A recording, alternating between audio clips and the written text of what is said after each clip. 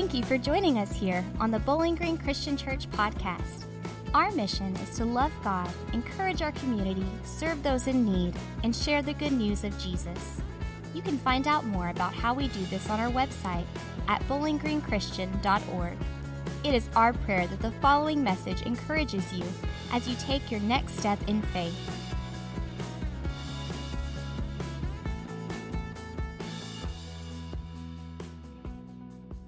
Let's see, this series we're in the middle of is all about change in an ever-changing world. That's just where we live. And we're trying to live lives of intention and not be blown about by the winds of change and the waves of change, which hit everybody all the time. This is true whether you're a Christ follower or whether you're not a Christ follower. We all want to live lives of intention and purpose and go, we've done something, we've accomplished something, we've gone somewhere. I know often it's frustrating in our lives when we feel like we've done so much and yet we get nowhere.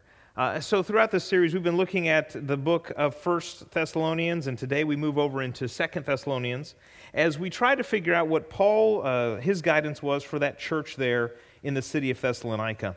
The city of Thessalonica was home to this church that was new. Paul had planted it, and it was really, really struggling with all of the change that was surrounding that church.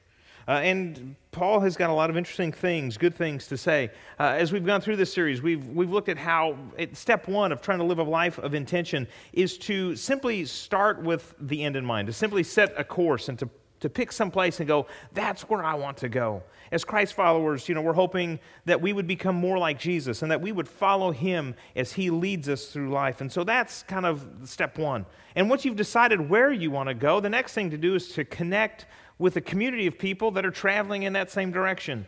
Because you can go fast alone, but you can go far together. And so we need each other, and that's super important. We've got to connect. As we go, in any direction, we will find ourselves tempted to take shortcuts. And the Apostle Paul will encourage us to not take shortcuts because you don't become the person you want to become. You don't have the relationships you want to have. You don't have the business you want to have by taking shortcuts. We've got to, be in it to win it. I love what Craig Rochelle says. He said, successful people do consistently what everyone else does occasionally. And I think he's absolutely right on with that. Today, I want to talk about a reality that we deal with, and that is the fact that this world isn't as it should be, which is what we talked about last week, but because it's not the way it should be, we find that things are often harder maybe than we would like them to be. And we find ourselves stuck in places of struggle. We find ourselves, hurting. We find ourselves frustrated. We find ourselves wondering, how much longer is this? And I know that in a group this size that there's some of you that are going through a really difficult struggle right now. Maybe you're having a problem with some relationships. Maybe it's a marriage. Maybe it's your child. Maybe you've got trouble with your business or your finances, or maybe you're just, struggling at work. I don't know what it is, but I know that we all will face struggles in life. And I think the good news is this, is that it's the struggle that builds strength. You think about athletes, whether it's football players or basketball players or baseball players. I mean, anybody that's playing a sport that requires a little bit of strength.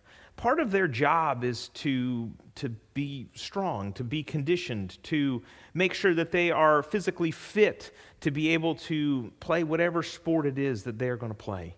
And as you get to that professional level, it becomes their job. It's their job to make sure that their body is kept in a condition that is always ready to play this game. And how do you do that? You do that through things like running. You do that through things like, cycling or weight training, weightlifting, all of these different things, that you can do to make yourself stronger. But none of them are easy, That's why runners, when they run, they never look happy. I've never seen a smiling runner. People that go to the gym are not having a good time. I don't see a lot of smiling people at the gym. They smile after, but they don't smile while they're there because it's a struggle. It's hard. Maybe you don't go to the gym. Maybe it's just you've got a job that you've got manual labor and it's hard work. But here's the thing. When you work hard, just when you struggle, that's how you build the strength. You don't really have to think about it. It just naturally happens that when we go through struggle, physically it builds strength in us, and it is work. The same thing's true in intellectual pursuits. I know we've got a lot of folks studying, taking classes, whether that's at WKU or high schools or junior highs. I know that you've all got, tests and things that come up, and it's a rare person that doesn't have to study, doesn't have to open up a textbook, doesn't have to review the notes and go, well, I gotta cram for this exam. I've got to think about it. There's a struggle. There's a struggle that builds that type of intellectual strength. And the same thing is true in our spiritual lives. Now, I know many of you well enough to know that there's a few of you that are protesting right now. You're going, well, wait a second, listen here. Jesus, he's done all the hard work. Jesus has done all that work. All I have to do is just show up. Well, some people take that approach. They take the approach to just showing up, and they don't put any work into their spiritual life. And often what that leads to is somebody feeling very disconnected from God. Now, it is true that Jesus has done everything that you need for salvation. He's died on the cross. He's done for you what you cannot do for yourself. But there are some things that we have to do if we want to maintain a strong spiritual life and connection with Christ. It's true in any relationship. You don't just get married and be like, well, hey, I told you I loved you, when we were dating, and if anything should change, I'll let you know. That's not how it works. You constantly remind people, I love you, I'm concerned about you, I care for you. You do things from, that's how this works. And sometimes it's a struggle. But it's the struggle that builds a strong relationship. Same thing's true with our relationship with God. There's a struggle that's sometimes involved. People that go, I don't feel close to God. Often if you start asking questions like, well, are you praying? Are you in your scripture? Do you come to church? Do you serve? Do you do any of these things? Are you connected in a community group? Often the answer is no, no, I don't do any of those things. And it's a small wonder that we don't feel connected. We don't feel that we have any spiritual strength because, in fact, we don't. We probably have as much faith and as much spiritual strength as we really, truly want, as we really, truly work towards. So the challenge for us today is to sort of lean into this struggle that we all face, both in our faith and just in every other area of our life. Now, I want to say this because there's always sort of a challenge in my mind when I talk about struggle, as we talk about difficulties, because I know some of you are probably here and you're in the valley of the shadow of death, as the psalmist would say. You're going through a really, really dark time. You're in the midst of a really, really hard place. And a lot of what I'm going to say may not sound really great to you. And you might go, well, I don't know. And you may just not even be in the place emotionally where you can sort of process all of this. I want to come back to that maybe a little bit later. Others of you are here and you know what it's like to be in a struggle. And I would say, listen, why don't you listen really good? Because you will be in a struggle later, and these will be truths that I think are important for us to all remember as we face struggles with Jesus. So let's get into the text here, because the Thessalonian church, they are struggling. And Paul writes to them because he knows that they need a little bit of encouragement. And here's what he writes. He says this. He says, we ought to always thank God for you, brothers and sisters, and rightly so, because your faith is growing more and more, and the love all of you have for one another is increasing.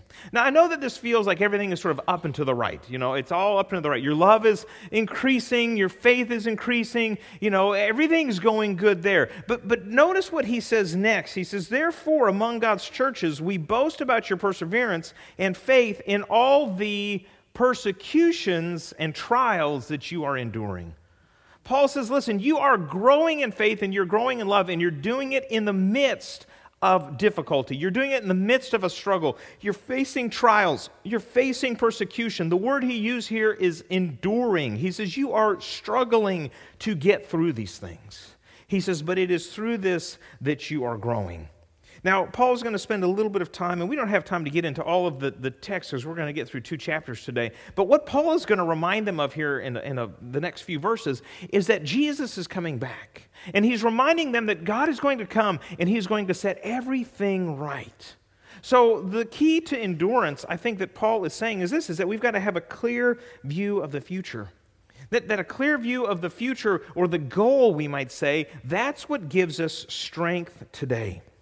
When we know where we're going, and we know that the struggle that we're in, it's not the last word, and we're not going to stop here. Yes, this is a rough patch. It's a bumpy road that we're on right now, but we're going someplace else. And that's what Paul reminds them. He says, listen, this is not it. There is more waiting for you.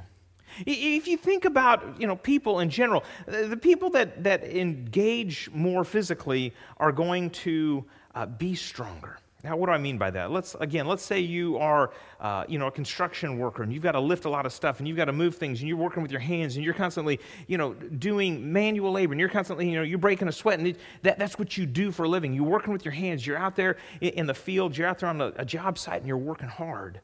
You're probably going to have a little more strength, muscle conditioning than somebody who goes and sits, maybe say like in an office chair for 8 hours a day and then comes home and sits on the couch for the rest of their waking hours. You're probably going to be a little bit stronger. Now, you don't set out to be stronger. It's just the struggle of your work is going to make you more physically stronger. And the same thing's true in our faith. When we face trials, everybody's life is not easy, but even if it was, you would have no strength. It is the struggles that we go through, it is the work that we have to endure that gives us strength in our life. And we don't have to think about it, we just have to make it through. We just have to endure, is the word that Paul has. And Paul is proud of the Thessalonian church because of their endurance. He knows that it's evidence of their faith in the midst of their trials. And he's challenging them to keep their eye on the prize, to keep their eye on the goal. There is this phenomenon called the quiet eye, and it's a discipline that golfers really try to adopt. You've heard the phrase, keep your eye on the ball. This is good advice if, you're playing baseball. You don't want to get I've seen kids take the ball to the face because they got distracted. The ball gets thrown and they're looking over here and they get a rock right into their face is what ends up happening. You got to keep your eye on the ball. This is just common sense. The golf ball is really small, right? And you're going to hit it with a really long stick, and that's the goal. I mean, somebody said this would be fun, and so they started doing it. And now people study this because it's a multi-million-dollar industry, and golfers are always trying to figure out how to be better. And so what some researchers did is they hooked cameras up to some glasses and had professional golfers putt. They had them putting and watched what their eyes were doing. And they noticed, that with some golfers, they're looking at the ball, and then they look at the hole, and they look at the ball, and they're looking at the hole, and they're seeing all the eye movement. They're looking at the ball, look at the hole, look at their shoes, look at the guy behind them, looking up, looking at their watch, looking at all these things. And then there were other golfers who really, when they put their head down, they looked at the cup, they looked at the ball, and then their eyes just stopped and just stayed there. And they called this quiet eye. And they found that the players who had a quiet eye, an eye that didn't move, that was constantly focused, those were the players that performed better because they had a clear view of what they were doing, where they were going, and what it was all about. And I think this is true in our own spiritual life. Often we get distracted by so many things. And God's saying, listen, I want you to stay focused. Stay focused. Keep your eye on the goal. Keep your eye on the end view. And if we keep our eyes on Jesus, and that's what Paul's going to encourage the church in Thessalonica to do, we will find this, that God's faithfulness, it strengthens our hope. Now, struggles, we can't romanticize them. They're struggles. They're hard. It's difficult. There's no other word for it. They're painful. But God is faithful, and he meets us in the midst of them. You hear these beautiful words of Paul as he talks about how he's praying for the church. He says, we constantly pray for you, that our God may make you worthy of his calling. Now, this is work that God's doing in them. And that by his power, he may bring to fruition your every desire for goodness and your every deed prompted by faith. Paul says, listen, as you just struggle to get through this, as you just struggle to be faithful, he says, I pray that God's power would meet you in that difficult place and that he would allow you to bring to fruition these things that you're hoping for. Paul says, we pray this so that the name of our Lord Jesus may be glorified in you and you in him, according to the grace of our God and the Lord Jesus Christ. Paul is praying that the church would remain faithful because he knows that if the church remains faithful, they will find God faithful in the midst of their struggle. The Thessalonians have been struggling with a very particular problem, and it's kind of unique to them. And I don't know that anybody here today is going to say, oh, that's my problem too. The church in Thessalonica had been taught that Jesus was going to come back, and that's what we teach here. We were waiting for Jesus to come. But the Thessalonica church there had gotten a letter or had a messenger that came and said, hey, listen, I'm sorry to let you know, but you missed it. Jesus came back, he didn't get you, and we're really sorry about that. That was sort of the letter they got, and they were distraught. These are new believers. None of these people grew up in the church. Some of them have maybe been just a Christian for maybe less than a year, and they're kind of unhinged by this. They're like, well, Jesus came back and we missed it? This is a problem. And so Paul writes to them. He says, listen, he says, concerning the coming of our Lord Jesus Christ and our being gathered to him, we ask you, brothers and sisters, not to become easily unsettled or alarmed by the teaching allegedly from us, whether by prophecy or by word of mouth or by letter, asserting that the day of the Lord has already come. Paul is going to go on and he's going to say, listen, when Jesus comes back, you will know. He says there's not going to be like, I don't know, was that Jesus? Was that not Jesus? I don't know. When he comes back, you're going to know. It's going to be clear. People are going to be leaving. They're going to be going up to heaven. You're going to know that Jesus came back, so you don't need to worry about that. You just need to remain faithful. But I don't know if you caught what he says. He says, listen, let's look at the text here. He says, hold on, where am I? I'm lost. I'm up here. Where were we? Oh, I got ahead of myself. That's okay. Yeah, it's all right. Okay. Don't worry about it. He's going to go on to say, listen, he's going to talk about the lawlessness that comes into the world. And what he's saying with this is, listen, things are going to get worse. That's what he says. He says, listen, Jesus is going to come, and when he does, you're all going to know it. He says, but you know what? Things are going to get worse before they get better. Now, we hate to admit that. We hate to acknowledge that because we'd like to say, no, life's always going to get easier. No, it's going to get harder, and it's going to be a greater struggle. And just when you've mastered the one thing you struggle with, guess what? There's going to be something else to come and struggle with you. That's just the nature of the fallen world in which we live. Things will get harder, but God's faithfulness remains. And it's interesting, as we go through life and we experience the faithfulness of God, it gives us strength and courage to face the next struggle. And so, if you think about the struggles you faced in life, they seem to get increasingly more difficult. But can you imagine trying to face a struggle that, you're going through, at the present place in your life, 10 years ago, 20 years ago, 30 years ago? You're going, no, it would probably cause me to fold. I don't think I could handle it back then. That's true. The reason you're so strong now is because you've been through the struggles in the past. It's the struggle that builds the strength, friends. It's the struggle that builds the strength. Researchers, again, a lot of money spent here studying what it takes to be successful. We're done with those. I don't even know if they're in order. Somebody came up here and shuffled. I don't know. This is last week's sermon. I don't even know what this is. So we're going to come back. Researchers were studying the NBA teams, and they were trying to figure this out. They were asking this question: can you predict the end of the game at halftime? Like, how accurately can you predict the winner and the loser at halftime? And so they went through 16 years of games, 16 years of tapes and statistics. And here is, in fact, what they found. They found that if your team was up by 4 points, the odds of them holding on from halftime to the end is 70%. It's a 70% chance that they are going to win. So the odds are pretty good. If you're ahead by 6 at halftime, the odds of you winning go up to 80%. So you've pretty much sealed the deal there if you're up by 6. But as they went back the other way, they went down to 2, and they went down to 1, and they went down, well, what if it's tied, or what if it's even, or what if you're behind by 1? Here's what they found. They found that if you were down by 1, you were actually more likely to win. If you were down by 1, it was as much of an advantage to you as being up by 2. There was something that happened. A team, as they started to get behind, and they knew it was close, and they knew they could do it, and they knew they were only down by 1 point. There was something that going into the locker room just down by 1, that it incited them to do more, to work harder, to play smarter. and they would come back to win. So statistically, if you're down, you were up. And I think that that's what Paul is telling us is, listen, it might feel like you're behind, but you know who wins. You know how this story goes. Jesus wins in the end. And so you've got to hang on to that. He says, we always ought to thank God for you, brothers and sisters, loved by the Lord, because God chose you as first fruits to be saved through the sanctifying work of the Spirit and through belief in the truth. He called you to this through our gospel, so that you might share in the glory of Jesus Christ. I love the language here. Paul says, listen, you are the first fruits. He says, God chose you. You know, if you are a Christ follower, you don't have to wonder, am I on God's team? Yes, you're on God's team. And it's not because he picked you. It's not because you picked him. It's because he picked you.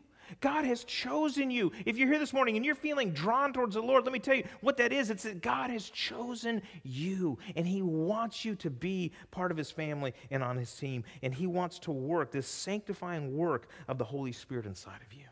What does that sanctifying work mean? It means that he's transforming you more and more, little by little, degree by degree, into the likeness of Jesus Christ. That's what God is doing, but it doesn't come easy. If you think about purification, silver is not refined without a little bit of fire. Purification happens through intense heat. And God uses our difficult situations to transform us into the likeness of Jesus Christ. But because God is at work in us, because God is at work in me and in you, we can hold on to him because he is the one who's going to help us get through. Paul continues. He says, so then, brothers and sisters, he says, stand firm. Notice he doesn't even say run. He says, just keep standing. He says, just hold fast. He says, just hang in there. Just hold on to the teachings we passed on to you, whether by word of mouth or by letter.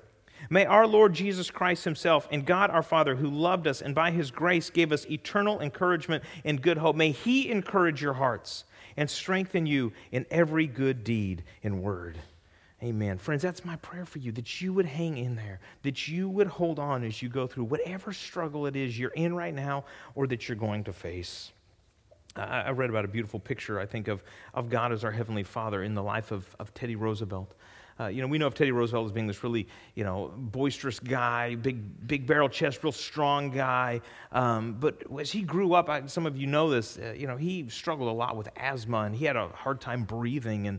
And his dad, who's Teddy Roosevelt Sr., was known to pick him up at night when he could not breathe, this child when he was 3 and then 4 and even 5, and would just hold his son, Teddy Roosevelt Jr., just hold him close and hold him upright. And it was said that he would walk the hall with him all night long, so that way he would stay upright and what was inside of him would have at least a place to drain, and it would be able to, he'd be able to breathe, and he'd feel the warmth of his father, and he wouldn't be afraid, and he would hang in there. And as I think about God, I think that God does that for us as we go through the difficulties in our own life. We may not always feel him, and that is kind of the disadvantage. We don't always sense the presence of God, but God is there. And even when we're not sure if he believes in us, I'm confident that we believe in God. I'm confident that God believes in us and that he's holding us close and that he's saying, don't give up. Now, again, I know that some of you are going through a storm right now and you're struggling, and I don't want to romanticize it because it's not easy. It's kind of interesting to me that my community group, we met this week, and we were talking about struggle this week. Just different study, different kind of thing, but the topics came together.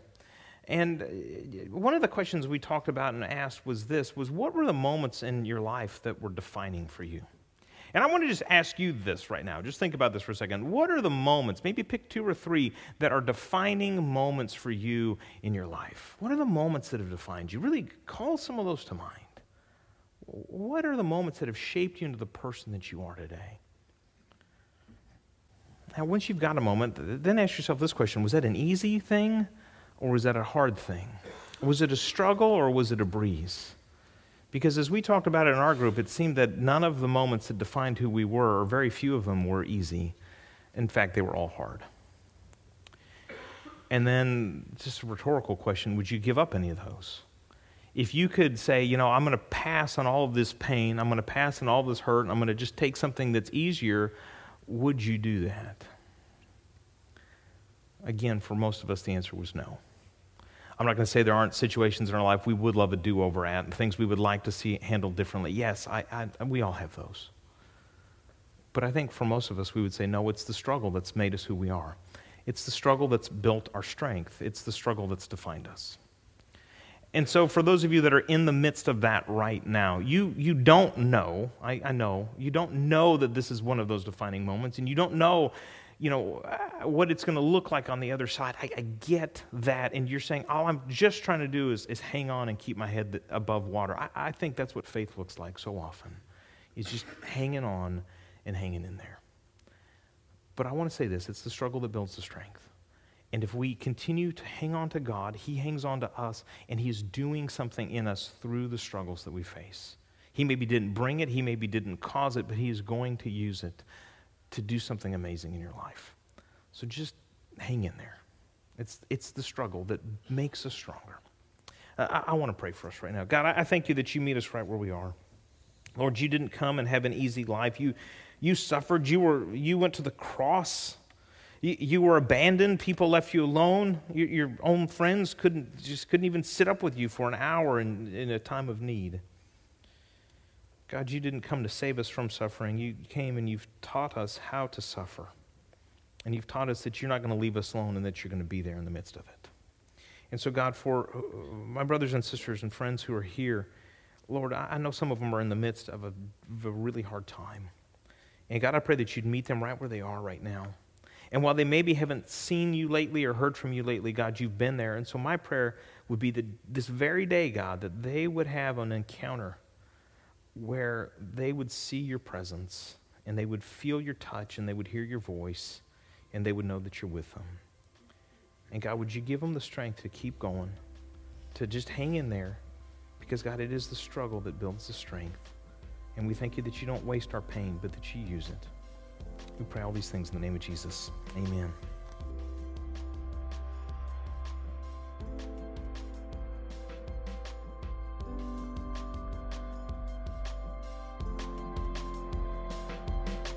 Thanks for listening. When you're ready to take the next step on your faith journey, visit our website at bowlinggreenchristian.org and find more information about service times and other programming for both adults and children. Thank you again, and have a blessed day.